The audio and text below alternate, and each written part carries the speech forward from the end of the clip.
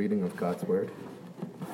But fortunately, it is laughter where we are laughing with Him and not at Him.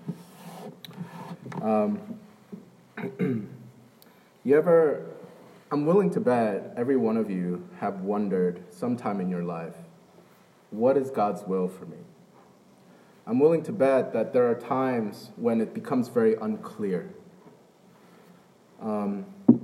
Nehemiah and the people that he was with, they were in a situation like that.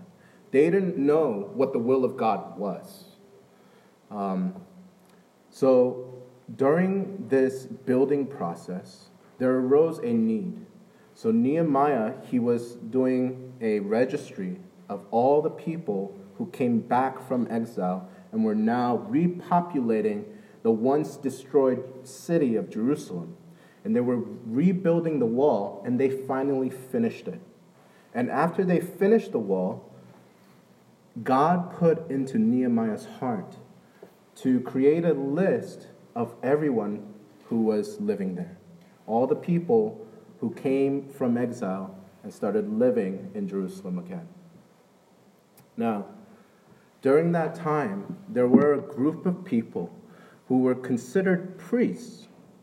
Now, if we got displaced from our homes and we got removed and had to live in a foreign land, you would lose a lot of the records of your history. You would lose a lot of that.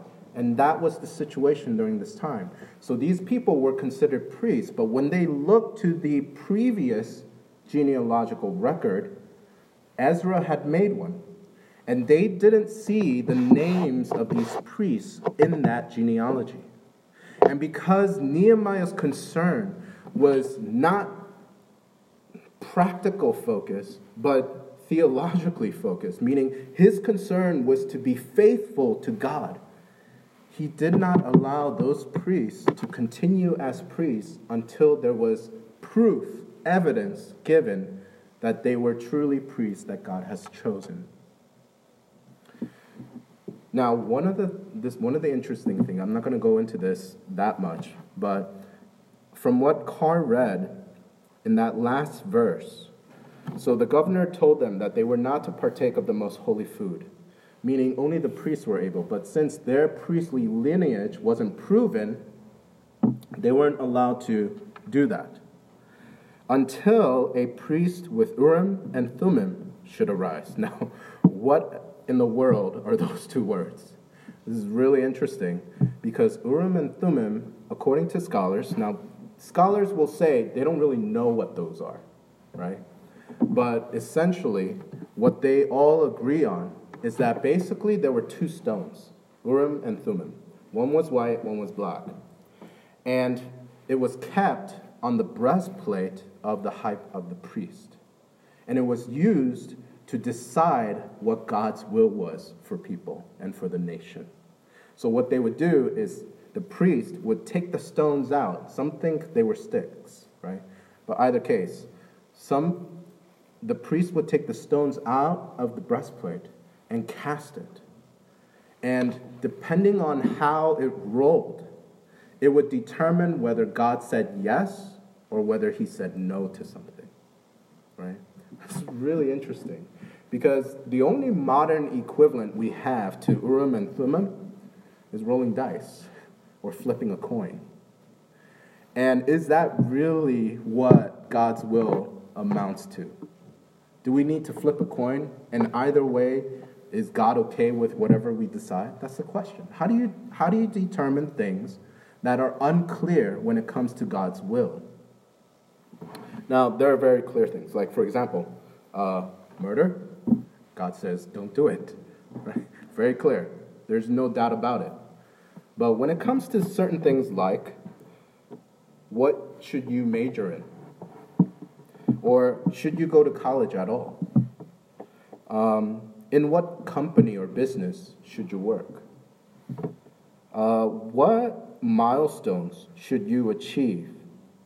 And by what time in your life should you achieve them? See, these things are not so clear. And that's what I want to address because that's what our passage addresses.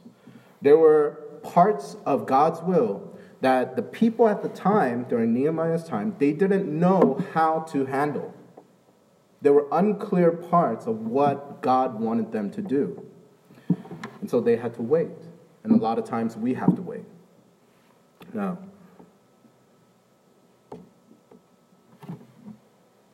a lot of times in our culture, there's a saying where we say, follow your heart, right? Now, many of you who grew up with church, and especially in the Reformed tradition, you guys understand that that phrase is not really a good phrase to live by. And you know why? Because the heart, the Bible says, is desperately wicked. It's sick. It's evil, right? Let me give you some examples. Right before the flood, in Genesis 6, right before God judged the entire world with a flood, the Bible says, the Lord saw that the wickedness of man was great in the earth, and that every intention of the thoughts of his heart was only evil continually. Okay? That's a situation where you don't want to follow your heart, because if you follow the heart, it's going to lead you to very destructive and evil ends. Right? Let me give you another example. A lot of people saw the movie Prince of Egypt, right? It's based on the biblical story in Exodus, right? And in that story, you have Pharaoh and Moses, right, battling. But there's not really much of a battle. It's actually about God delivering his people, right? But in that story, Pharaoh hardens his heart, right?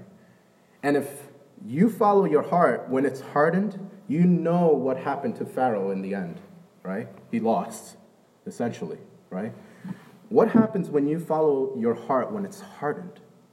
For whatever reason it is, whether from pride or from legitimate difficult circumstances and injustices that have happened to you, whatever the reason is, what if your heart is hardened?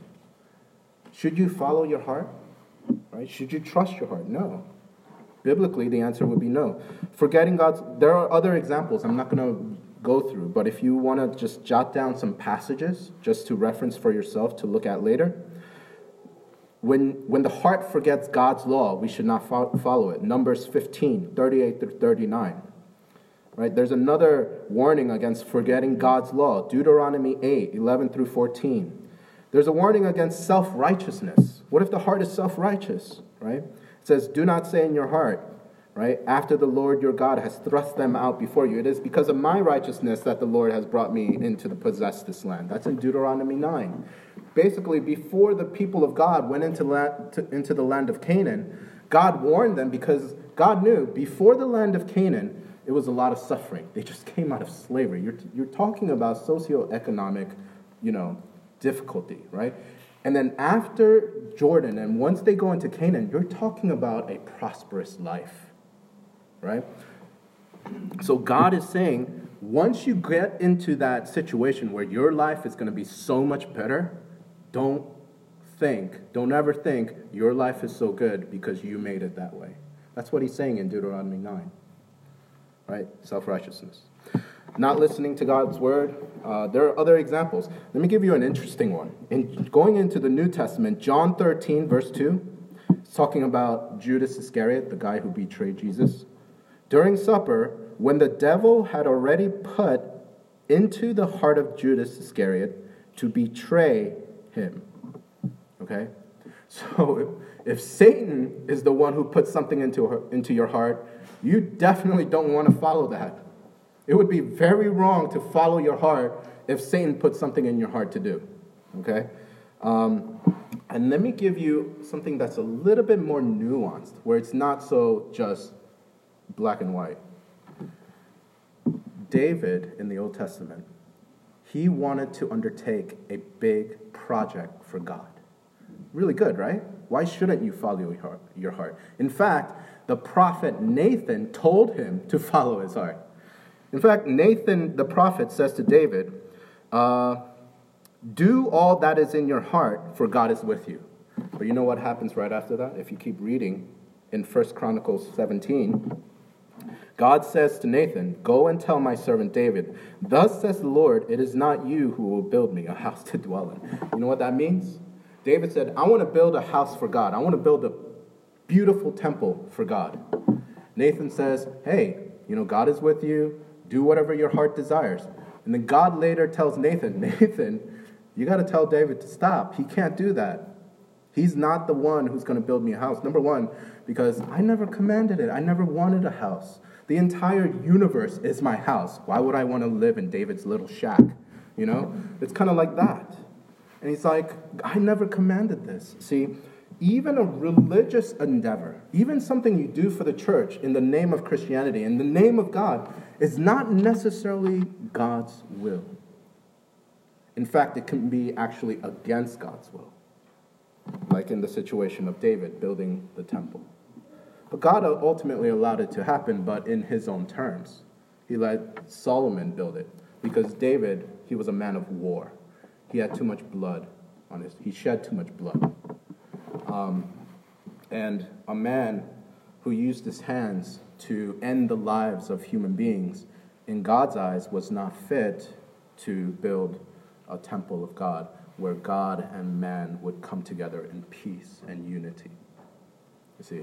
So God always has a certain way of doing things. It's a little bit nuanced. And God's will, knowing God's will, is not as easy sometimes as you would think it to be. It's not as easy as saying, well, I'm doing this for the church, so it's definitely God's will. Well, I'm doing this because I'm a Christian. It's not as easy as that. We have to go a little deeper and peel away the layers a little bit more. So, how do you know? How do you know God's will? And this is what I want to say. So I gave you some verses about why it's wrong to follow your heart. But I want to tell you, especially for you who grew up in the church and who understand the Reformed tradition, I've been reading this. And I'm coming to the conviction where it's not enough to say you cannot follow your heart. It's desperately wicked. I'm coming to the point where if we just say that, it's not nuanced enough, and it's too simplistic of an approach to the human heart, especially for one who believes in Jesus Christ. The heart is desperately wicked. That is true. But in another sense, it's right. I will say it's right for Christians to follow their heart when it comes to God's will. And I'm going to explain why. It sounds a little weird, I understand. But just have patience with me, and let's go through the biblical verses together, right? Remember, I said it's nuanced, right? So you're not going to find an easy cookie-cutter answer to this. So let's take a look at what qualifies to fulfilling God's will during unclear circumstances in the context of following your heart, okay? So following your heart can be right and biblical and within the will of God given certain conditions. Let's look at what those conditions are, right? Now, if you look, first let's start with Nehemiah, since that's what we're studying, right? We're looking at Nehemiah. So Nehemiah, he started this genealogy and this list of people. Because if you look in Nehemiah 7, verse 5, that's the same chapter we looked at, but earlier on in the verse 5, it says, "Then my God put it into my heart." And then he says, to make this genealogy list. Okay? God put it into my heart. Now, those of you who are very aware of the skeptical voice, right, when it comes to verses like this, like me, I did philosophy in New York University. I was surrounded by non-Christians. I was ridiculed for being a Christian and wanting to be a pastor. They thought it was the stupidest thing to chase after, right? In the midst of that, right, the common theme that I've always heard was, you're just using God to basically do whatever you want to do. And you're just putting God's name on it, like a sticker. Evelyn has this book. Evelyn, my almost 3-year-old daughter, she has this book. The stickers, they go in the book, right? She really likes stickers.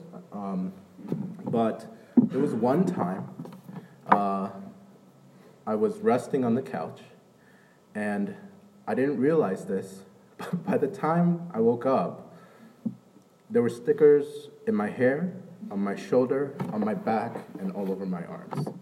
And the stickers don't belong there, right? So I want to agree with my college, my fellow college students at that time.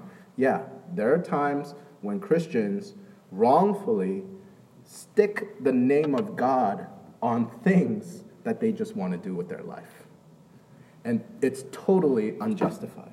But when you look at Nehemiah 7, verse 5, since we understand that the Word of God is inspired by God, right? Then my God put it into my heart. When we see something like that, we understand that God really did this. That it's not just a human being subjectively labeling an endeavor to be godly when it's really not. Right? When we look at a verse like this, there are situations when God actually puts it into someone's heart. Right?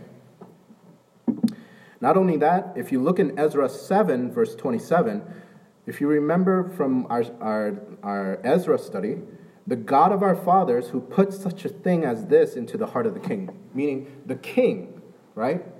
During that time, God put it into this non-believing, not people of God, Gentile king to rebuild the temple. God did that, right? The Bible testifies to that. Let me give you some other verses. Moving on from Nehemiah and Ezra, going into the larger context of the Bible. In Jeremiah 31, the same book where God says the heart is the heart is wicked and it's desperately sick. Who can know it? In that same book where that is said about the heart, this is also said about the heart in Jeremiah 31. For this is the covenant that I will make with the house of Israel after those days, declares the Lord. I will put my law within them, and I will write it on their hearts. Right? God's law gets placed on the heart, right?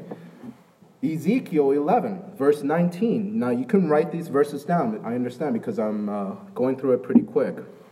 I will remove the heart of stone from their flesh and give them a heart of flesh, meaning a soft heart. So I will remove the heart of stone, a hard heart, like Pharaoh's, and I will give them a heart of flesh, a soft heart, one that listens to God's word, right? One that wants to listen to God's word, one that's willing to be shaped by God, by his hands, right?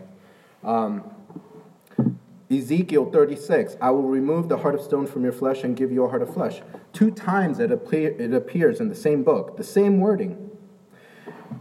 Jumping into the New Testament, Jesus is talking to Nicodemus, and Nicodemus is a religious person. He's not a non-religious person.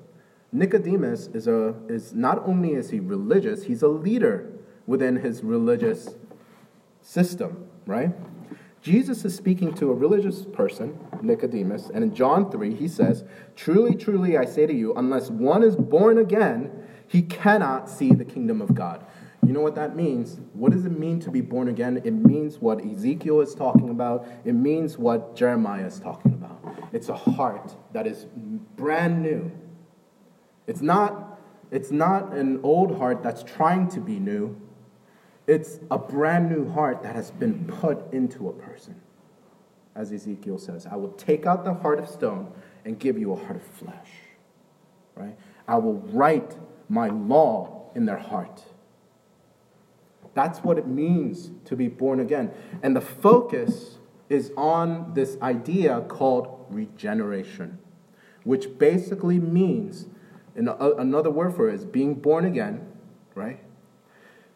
In other words, it's a heart that has been forgiven in Christ. That's what it begins with. It's a heart that has been forgiven in Christ, where your sins are washed away, your past sins, your present sins, and your future sins. That's what it begins with. Not only is there a focus on regeneration, there's a focus on sanctification. So basically, a heart that has been forgiven in Christ, after it has been forgiven, lives like a heart that has been forgiven by forgiving others. One of the marks of knowing whether a heart is regenerate, is born again. If a heart has been forgiven, it will forgive. Right? That's a mark. That's how you know if your heart is regenerate.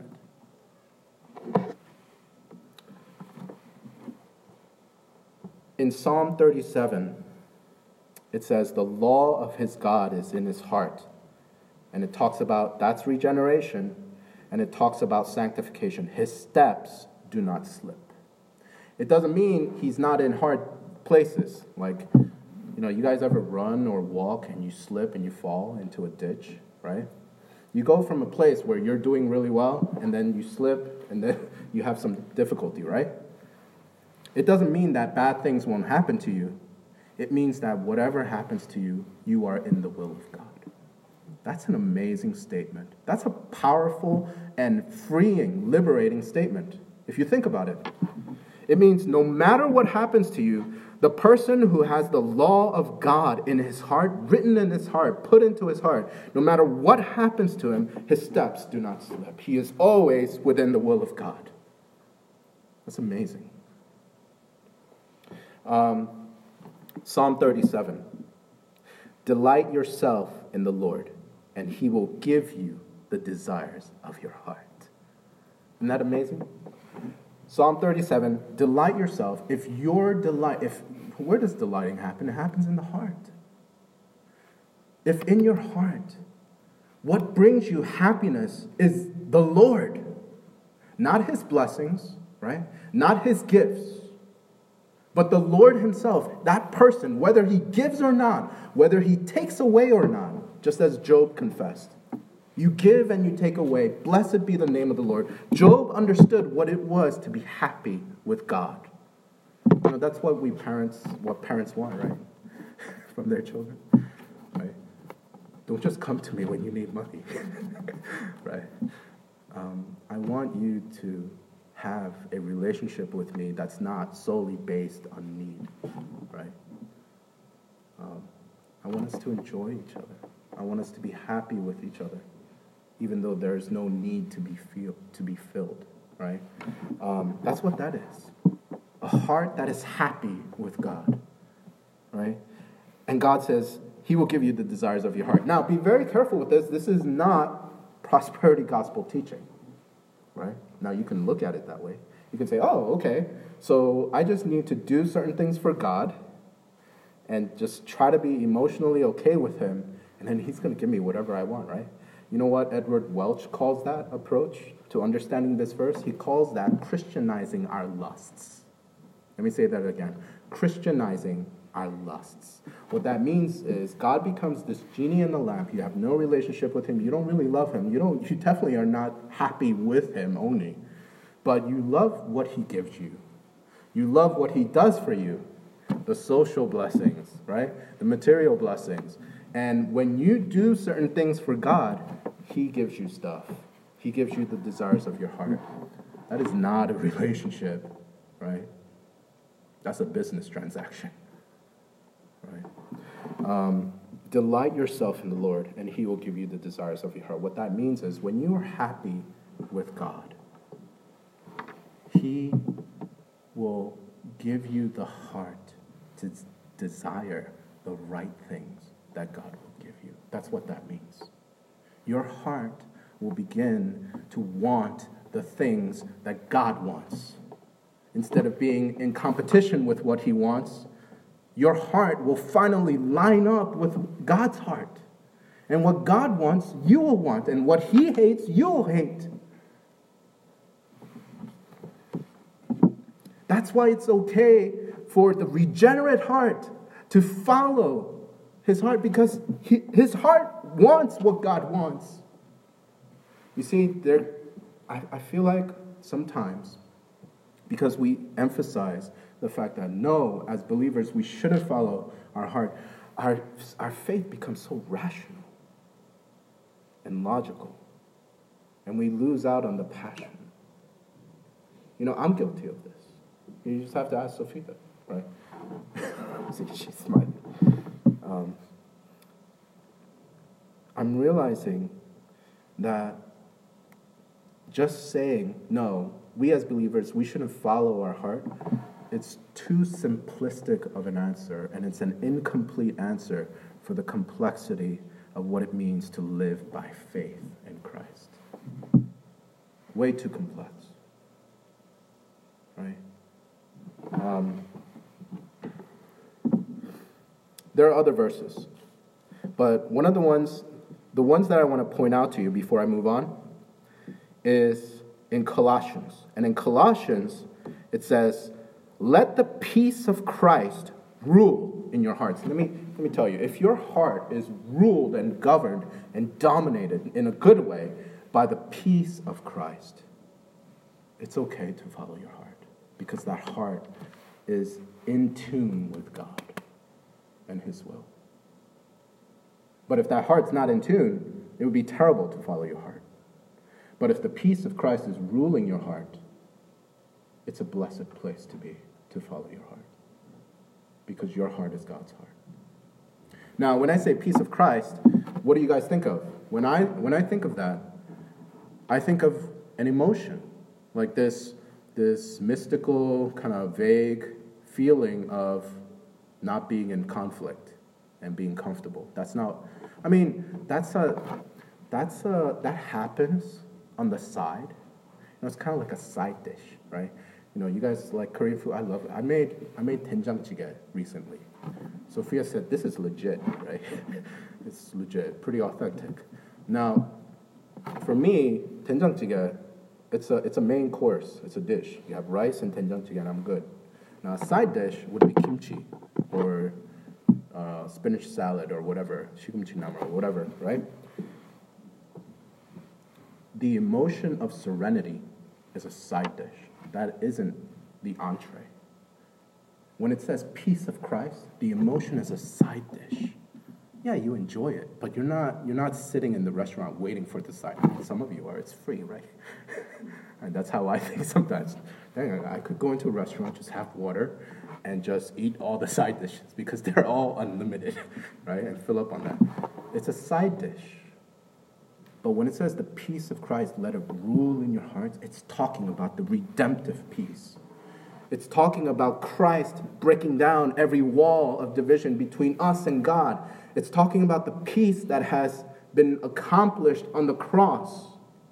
Because Christ died for our sin and He paid the penalty for our sin. And when it says, let the peace of Christ rule in your heart, it's talking about let your heart be so overwhelmed and filled by the fact that a perfect and sinless God would come and die for such an imperfect, sinful creature as me. That's what it means. And in the face of difficult circumstances, when you want to judge someone or when you want to act out in vengeance or violence or anger or whatever it is,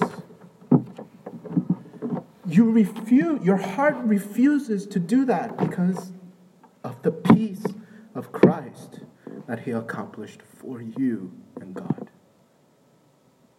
You cannot, because it governs your heart. It rules it. And you cannot allow your heart to stray so wrongly and offend God. That's what that means. That's what it means. That's what it meant for Martin Luther to stand before the council that was condemning him and say, here I stand. I can do no other.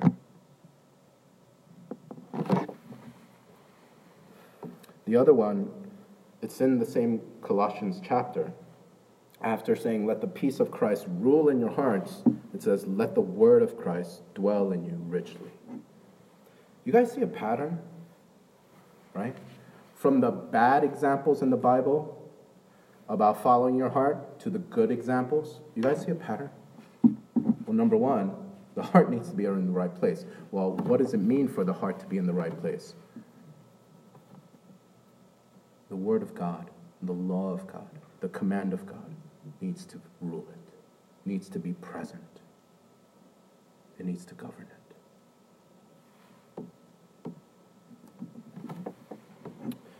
Let me end with this real quick.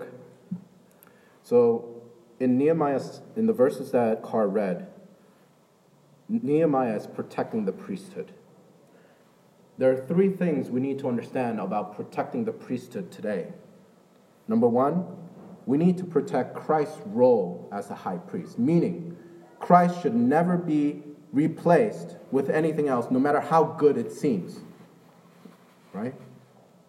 Whatever it is, you cannot replace Christ with church projects. You cannot replace Christ with your social network. You can't replace Christ with your family, with your career, with anything else. We as believers, if our hearts have been regenerated, we must protect the priesthood of Christ and make sure he reigns and that he is the only high priest who is central to our lives, who mediates between us and God. Secondly, we have to protect the royal priesthood of all believers. Every believer has been called, has been regenerated, and the Holy Spirit is making every believer holy so that they may proclaim the excellencies of God who called them out of darkness and into his marvelous light. We must protect the royal priesthood of believers, meaning as believers, that is your identity. That's who you are. You have been called out to be priests for the world who does not believe. That's who you are. So protecting Christ as the high priest, protecting the royal priesthood, the identity of the church, and what we're supposed to do as long as we draw breath on this earth. And lastly, the position of church leaders. Because every church leader in a minor way acts as a priest to others. Right? We have to protect that role. I'm not talking about protecting the people and making sure they're not attacked. I'm talking about the role that God has established. Right? We can't just elect anybody into the leadership. It can't just be for anything. It's not just about being close to that person or what they've accomplished or what they can achieve. It must be done in the way that Nehemiah protected the priesthood during that time. By God's way, according to God's rules, following God's heart. And what it needs protection from is lawlessness. Remember, the key to knowing God's will is following a heart, the desires of the heart that has been regenerated and is being sanctified.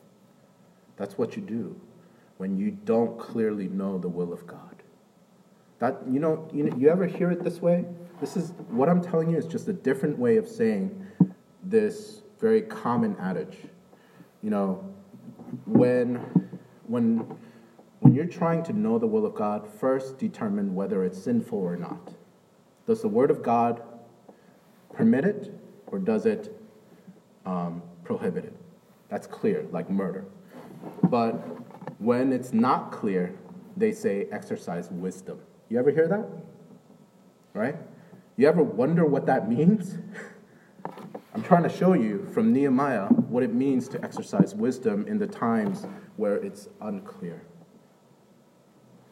And I'm telling you, it's not merely a skill to just wave around and to perform. Because you can perform something when your heart's not in it.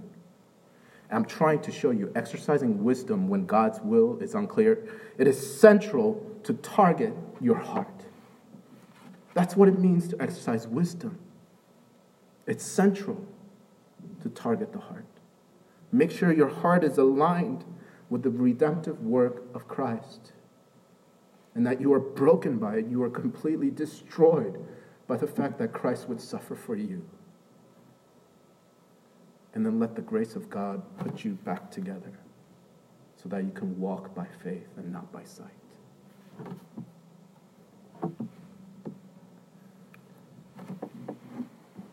It says in Luke 6, the good person out of the good treasure of his heart produces good, and the evil person out of his evil treasure produces evil. Out of the abundance of the heart, his mouth speaks. And then right after that, it says, why do you call me Lord, Lord, and not do what I tell you? In Matthew 7, it gives a very specific example of people who say, Lord, Lord, but their heart is very far from making Jesus Christ as the Lord of their life. Not everyone who says to me, Lord, Lord, will enter the kingdom of heaven, but the one who does the will of my Father who is in heaven. On that day, many will say to me, Lord, Lord, did we not prophesy in your name, and cast out demons in your name, and do many mighty works in your name? And then will I declare to them, I never knew you. Depart from me, you workers of lawlessness. Do you see the connection? We have to protect the priesthood of Christ. We must not allow anything to replace Christ. We must protect the priesthood of all believers. Our identity as a church. We're not a social club. We're not a political platform. We are the purchased body of Jesus Christ. He redeemed us. And we must protect the position of those that we elect into leadership. We must guard it from lawlessness, from hearts that will place confidence on doing amazing stuff like prophesying, like casting out demons, things that wow people, but things that do not require your heart to be in the right place to do. You can wow people while having a very not Christ-centered heart. You can perform really well, but your heart can be completely lawless. That's what it's talking about. And that's what I wanted to communicate to you today. What do you do when God's will is unclear? Right?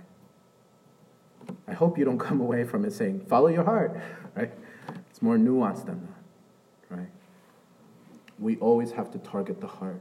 We have to make sure it's regenerate and that it's being sanctified, discipled by the Holy Spirit and by the Word of God.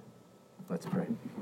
Heavenly Father, we thank you for bringing us together, and we pray that God